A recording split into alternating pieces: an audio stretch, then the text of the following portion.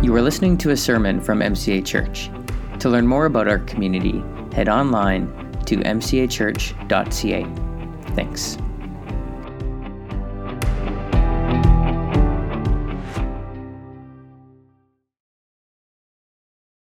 Chris, you're a blessing. Michelle, you're a blessing. Danielle, we just got such a great group of people who are leaning in to Jesus and seeking to lead us into the Lord. And it's a great blessing to be part of the team. And I'm thankful you're here. Maybe you're new or a visitor. My name's Keith. I'm the lead pastor here. And if this is maybe your first time in church or first time in a long time, hey, we just want to welcome you and thank you for being here. Maybe you took a risk getting here this morning. And I don't mean just driving the streets of Kelowna, although that can be a risk, can it? Maybe this is an unfamiliar space to you. But here's the thing I want you to know. Jesus invites people into the center of his life. That's the posture he took. Maybe you're familiar with the cross, and you're unfamiliar with church, but maybe you're familiar with the cross. And the cross really is an image of what Christ has done. He opened wide the arms of God and gave up his life as a sacrifice for ours so that we could be embraced into the very heart of God. And that's what we're here for. And so if you feel like you don't belong, that's the picture. You belong because Jesus has done something to invite you into God's life with him. And so may that be your fuel this morning as you settle into your seat. We've been working through a sermon series where we have been imagining the kingdom. It's a sermon series where we're looking at the parables that Jesus tells in the Gospel of Luke. And we're imagining the kingdom because Jesus tells these kind of parables, these stories that help us imagine what God's kingdom come on earth might look like.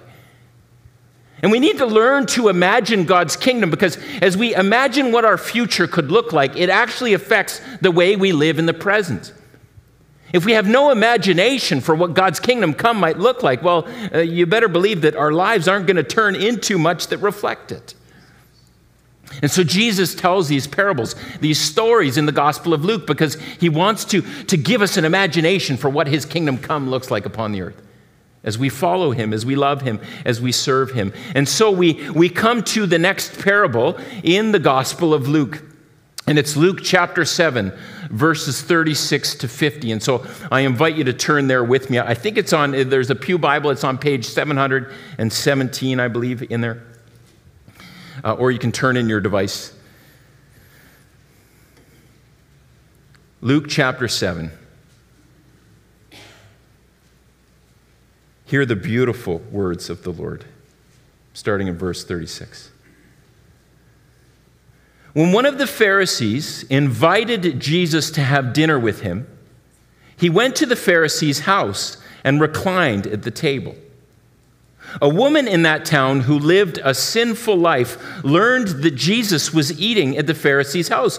So she came there with an alabaster jar of perfume. As she stood behind him at his feet weeping, she began to wet his feet with her tears. Then she wiped them with her hair. She kissed them and poured perfume on them. When the Pharisee who had invited him saw this, he said to himself, "If this man were a prophet, he would know who is touching him and what kind of woman she is. She is a sinner." Jesus answered him, "Simon, I have something to tell you."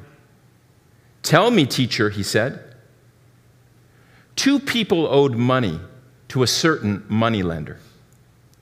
One owed him 500 denarii and the other 50. Neither of them had the money to pay him back, so he forgave the debts of both. Now, which of them will love him more?" Simon replied, "I suppose the one who has the bigger debt forgiven." "You've judged correctly," Jesus said. Then he turned to the woman and said to Simon, "Do you see this woman? I came into your house. You did not give me any water for my feet, but she wet my feet with her tears and wiped them with her hair.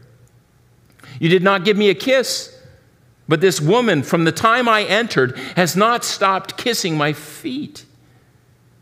You did not put oil on my head, but she's poured perfume on my feet. Therefore, I tell you, her many sins have been forgiven, as her great love has shown. But whoever has been forgiven little loves little. And Jesus said to her, your sins are forgiven. The other guests began to say among themselves, who is this who even forgives sins? And Jesus said to the woman, your faith has saved you.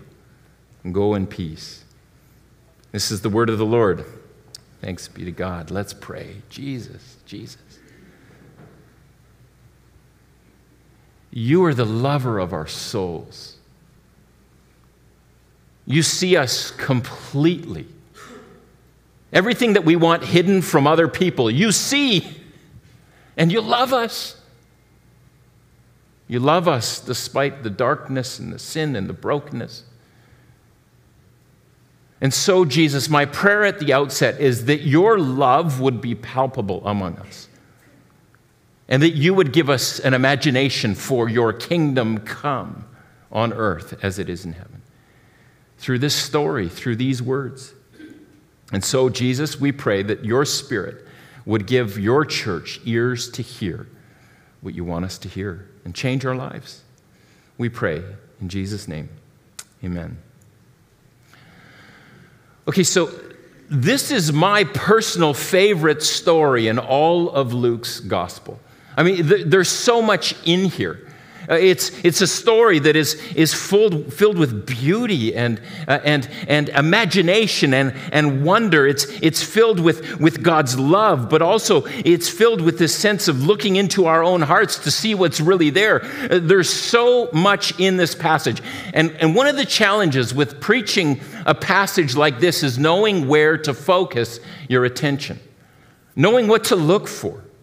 And so here's what I want to do this morning. I'm going to walk through the text in a particular way. I'm going to point out three things. I want to walk through the text to pay attention to the invitation and the insult. That's the first one. Second, to pay attention to the woman and the worship. It's the second thing. And thirdly, I want to pay attention to the story and the surprise. So, three particular things: the invitation and the insult, the woman and the worship, then the story and the surprise. That's my outline for this morning. But here's what I want to invite you into as I do that. Pay attention. Pay attention to where you see the kingdom of heaven come upon the earth. Pay attention to where you see the life of God breaking into the lives of human beings. Because as we pay attention, we begin to see where that has effect in our own lives. And it gives us an imagination for God's kingdom come to us, even in this moment. And in the moments that we step beyond these doors, pay attention to where you see the kingdom. Okay, so three things. In the first one, the text begins with an invitation and then an ensuing insult. Verse 36. It tells us that Jesus is invited to a dinner party at a man named Simon's house, and he just happens to be a Pharisee.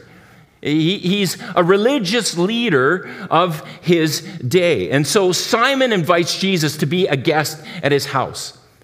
And now, in the context, in a first century Palestinian context, there are multiple layers to the guests who would have been there that day.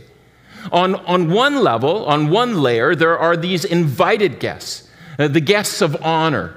They would be the ones who would sit down to eat and share a meal together. But there was also this other layer of people who would have been there. It's the layer of the attendants and the servants of the household, or the guests, the invited guests who have come. Often when a dinner party like this was thrown, it was sort of like an open door policy in some way. There were people coming and there were people going, but it was the invited, honored guests who sat down to share a meal together, to share conversation with one another. And there's a great deal going on in this story that we can't see with our 21st century eyes. We just can't see them because we come from a 21st century Western context. And this is a story that's happening within a very different time and a very different context. But we need to understand there are some similarities that we can draw from. For instance, when you think about being invited to someone's home for a dinner party, right? There are a certain set of kind of cultural rules and expectations. They're not written anywhere. You can't turn to a book and find them, but we feel them inside of us. They drive our behavior. So let's think this through. If you're invited to someone's home, let's say you get a text and someone's inviting you to their house for dinner, and you decide, you know what, I can go, I'm going to say yes. And you text back, this is great, I'll be there at the certain time. And then what's the next question you know that you're supposed to ask? What can I bring? Well, how did everyone know that? Right? It's the cultural expectation.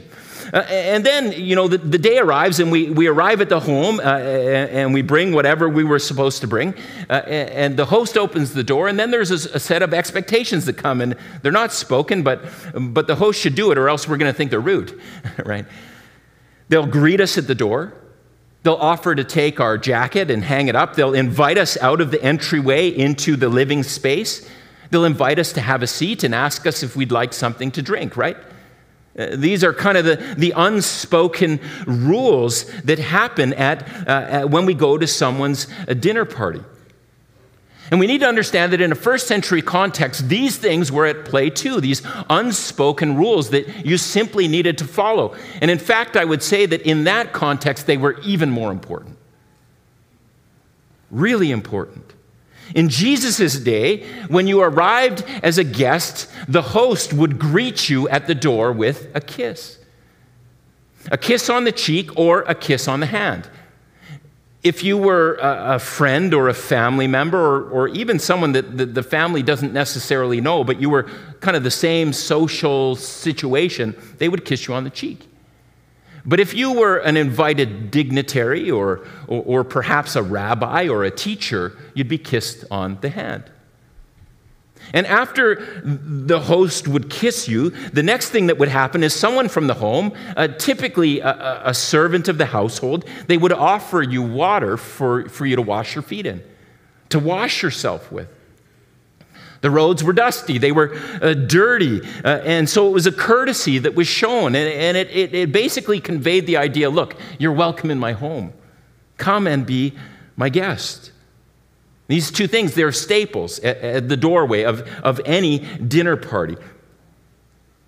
But as we read this story, in Luke 7, we see that both these acts of hospitality are omitted. Verses 44 and 45. They tell us that when Jesus arrived as the invited guest, he wasn't greeted with a kiss, and he wasn't offered water for his feet. Now, it's hard to explain in our context what that would have felt like, what that would have been like. But I imagine that it was something like this. That if you arrive to this dinner party you've been invited for, you open the door and you find your host sitting on the couch, watching television and drinking a glass of wine. And then as you come in, you realize that they're not going to offer you space on the couch to sit, nor are they giving you a glass for yourself. Right? I mean, how would you feel? You'd feel unwelcome. You'd maybe even feel insulted.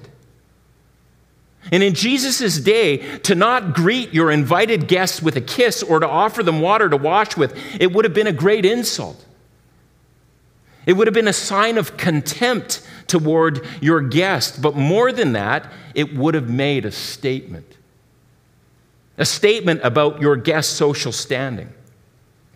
That they weren't of a social standing where they were important enough for the standard customs of hospitality. In effect, it would say that they're inferior in some way, that they belong to a lower social rank, if you will. And so, in effect, Simon invites Jesus to dinner, and then he dishonors him on the doorstep. He dismisses him. And at this point, you would expect Jesus to act in a particular way. Or better yet, you would expect anyone to act in a particular way, because remember, there are all these cultural expectations that are happening under the surface that drive the way you're expected to respond, right? And there was a particular expectation at play here in an honor-shame culture that Jesus lived in. Kenneth Bailey is a scholar, an expert in first century Middle Eastern culture, and he explains it saying this way: at this point, Jesus is expected to offer his host a few tight-lipped remarks. A few tight-lipped remarks about not being welcomed, and then Jesus is expected to leave the party, to withdraw. That's how it worked in an honor-shame culture. If you're offended at the door, you make a bit of a scene. You point out to everyone there that your host has made a big mistake by dishonoring you, and you return the dishonor by saying, "I will not eat with this person." It's what was expected. It's what should have happened. But it's not what happened. Because that's not what the kingdom come looks like.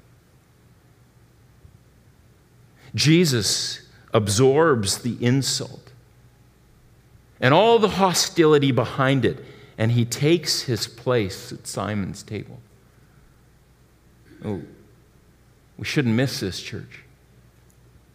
The kingdom of heaven had arrived on Simon's front door. The life of heaven was manifest on the doorstep that evening. Jesus returns insult with grace. He pays back contempt with care. I mean, this is how Jesus imagines his kingdom come one chapter earlier in Luke's gospel. In Luke chapter 66, he describes what the kingdom come looks like. He says, "Blessed are you, kingdom people, when people hate you, when they exclude you and insult you and reject your name as evil because of me." It's the shape of the kingdom. If you want to imagine what God's kingdom on earth looks like, we need look no further than Simon's doorstep. Jesus returns an insult with grace. Oh, Jesus, may your kingdom come on earth just as it is in heaven, and it looks like returning an insult with grace. It's what Jesus does. And then he takes his place at the table. And what comes next? It takes your breath away. It's the woman in the worship. Verse 37. A woman in that town who lived a sinful life learned that Jesus was eating at the Pharisee's house.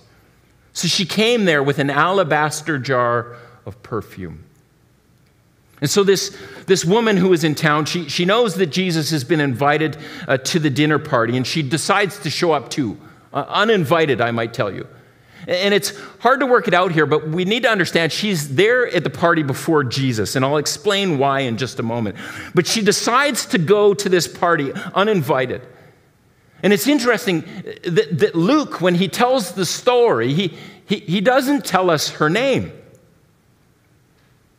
But she's the kind of woman that everyone in the town knows already, if you catch my drift. She's that woman.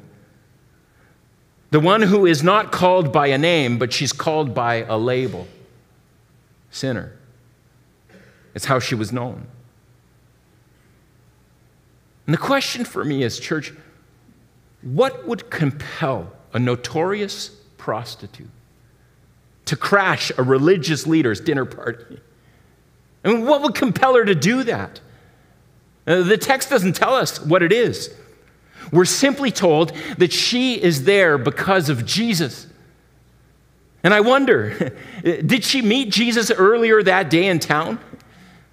Did he restore to her dignity? Did he call her by her name, not her label? Did he tell her about the love and forgiveness of God? Did he announce God's kingdom come to her? Did he heal her heart? The text doesn't tell us. But we can easily imagine why she's there. There's no doubt that at some point in her past, she had encountered the profound love of Jesus, that he had treated her and seen her in a way that no other person had. And it did something in her. It compelled her to break into a religious leader's dinner party and make a scene. It's beautiful. It's breathtaking. And here's the thing I want you to notice, church. Whenever God's kingdom is manifest upon the earth, whenever his love is manifest upon the earth, people are drawn in. Whenever we're generous with God's love, people come around, they show up, they want to be part of it. Whenever we treat others with the kind of love that Jesus has on offer, people want in, like a moth to a flame. At a meeting this week that we had with the board members, one of our board members, Craig, he said this. He said, wherever Jesus went, people were drawn to him. They were drawn to him. They just wanted to be around him. And then he said this, I want to be a church like that. A church that people are drawn to because we love like Jesus. Amen, Craig. I want to be part of a church like that too. If you want to imagine the kingdom come on earth, imagine living your life like that. As a church that people are drawn to, not because of our music or the preaching or the children's programs, but because it's a place where they encounter the love of Christ through people like you and me and us. That's why this woman crashes Simon's dinner party. Because wherever the love of Jesus is on offer, people are drawn in. They show up. They want to be there.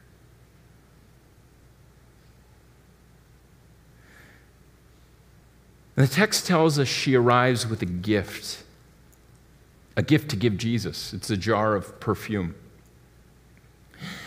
And often, and maybe you've heard this story explained because it's a relatively well-known story, and often when the story is explained, we make a big deal about how expensive this jar of perfume would have been. It's an alabaster jar of perfume. It would have been costly. And so the point is made that the woman comes with this extravagant gift because of the extravagant love she's experienced from Jesus. And that's all well and good. It's true. This is at play in the story, but I think there's more to the gift than that. You see, in Jesus' day, it was common for prostitutes to wear a small jar of perfume around their neck. I mean, it's there for obvious reasons, right? And some have suggested that her gift is actually an act of repentance. That the woman comes with a gift that says, Jesus, I'm giving you my old life because you have given me a new one. She gives Jesus the perfume because she doesn't need it anymore. Because this is what happens when God's kingdom comes on earth. The old is gone. The new has come. It's what Jesus does through his love. And so here's the scene so far. The woman arrives uninvited to Simon's party with this gift for Jesus. She's there before Jesus is, and so she takes her place amongst the other servants, the other household people waiting in the wings. And I want you to imagine for a moment what it's like for her waiting for Jesus to arrive. She's waiting with a heart full of gratitude, a heart full of excitement. She's waiting to present her gift. And then the moment arrives. Jesus comes to the doorway. And her eyes are transfixed on the guest of honor. He's the reason she's there in the first place. But as Jesus stands in the doorway, her heart sinks. The host hasn't greeted him. There's no kiss. There's no water for his feet. And what kind of insult can this be? But she watches as her loving Savior deflects the insult, and he simply smiles with kindness, and he takes his seat on the floor, reclining at a low table in order to share a meal with an ungracious host. And she can taste it in the air. It's this contempt. And as it does, it's almost as though she can't take it anymore. She hits the breaking point, the geyser of passion. It's welled up. In verse 28, as she stood behind him at his feet weeping, she began to wet Jesus' feet with her tears. She wipes them with her hair. She kisses them and pours perfume on them. Do you see what's going on here? The woman can't stand it any longer. She's overcome with emotion, and she sets to remedy the insult. Without a basin of water, she washes Jesus' feet with her tears. Without a kiss on the hand from the host, she kisses his feet over and over again. There's no towel to wipe his feet either, and so she lets down her hair and wipes them clean. She does what Simon failed to do. But she's not done. She still has a gift. Her jar of perfume. I picture it still around her neck at this point. She opens the bottle and pours it on his feet.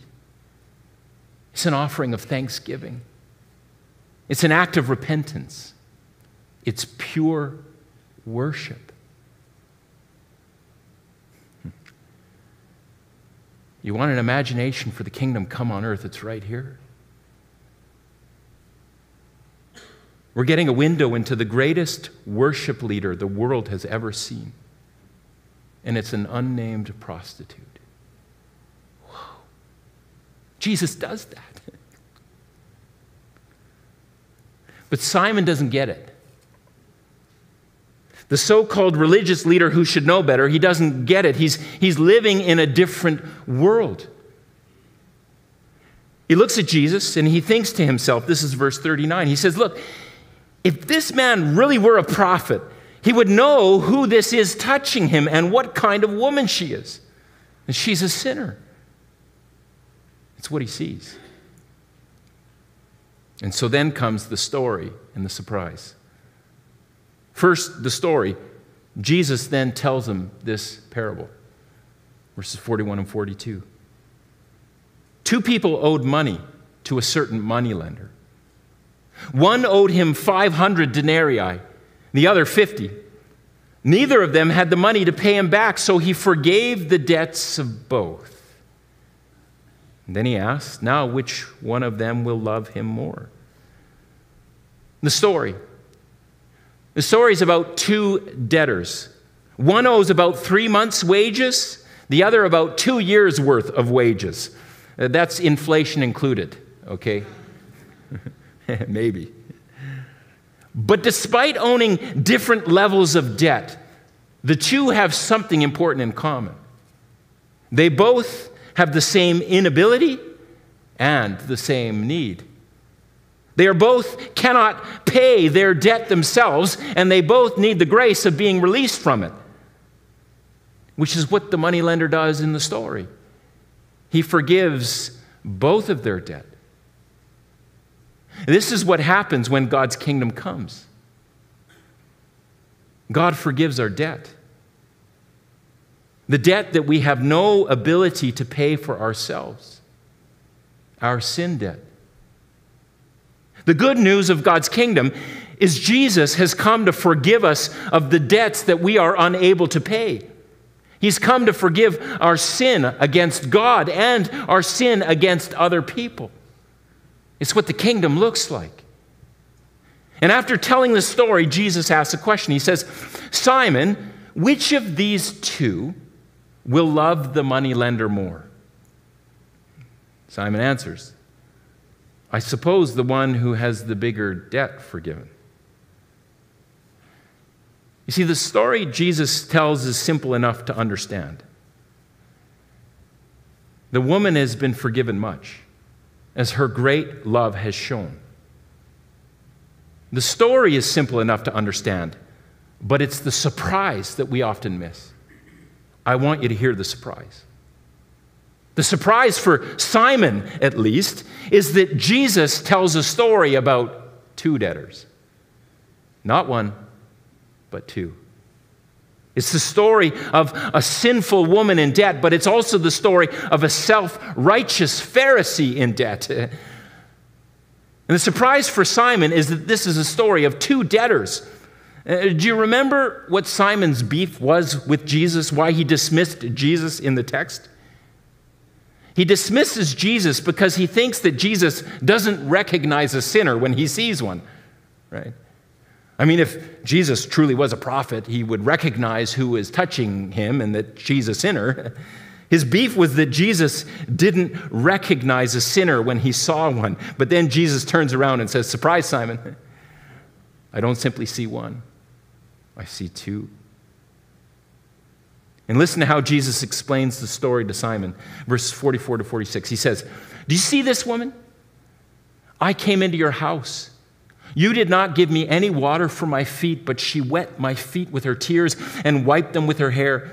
You did not give me a kiss, but this woman from the time I entered has not stopped kissing my feet. You did not put oil on my head, but she's poured perfume on my feet." Jesus, in effect, is saying, "Look, Simon, you've sinned against me, your neighbor, from the moment that I stepped through the doorway. But this woman that you despise, the one that you look down your nose at, she has compensated for your sin against me. She's treated your guests with honor." The surprise in the story is that Jesus is speaking about two debtors, and one of them is Simon. And his sin wasn't as public, but it was equally destructive. Pride, judgmentalism, hard-heartedness, self-righteousness. One who insults and judges and elevates himself over others. One who uses his position of power and privilege to hold others in their place. We might even ask at this point in the story, who is the greater sinner? I think in that moment it was the pastor, not the prostitute. But the point of the story isn't whose sin is greater. It's not the point. The point is both sinners are offered the forgiveness they desperately need, which is how the scene in Scripture ends. Jesus tells the woman something she already knew. Jesus says to her, "Your sins are forgiven."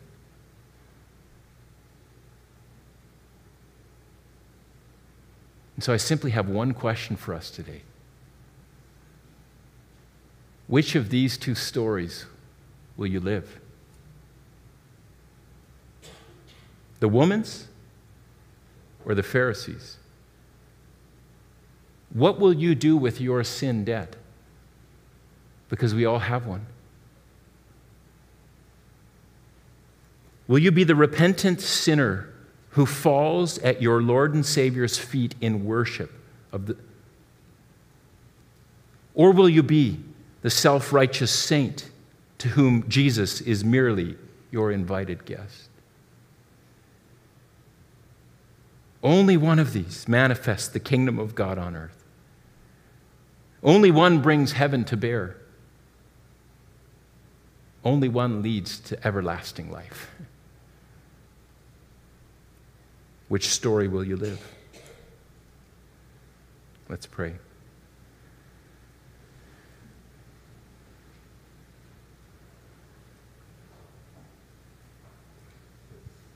Jesus,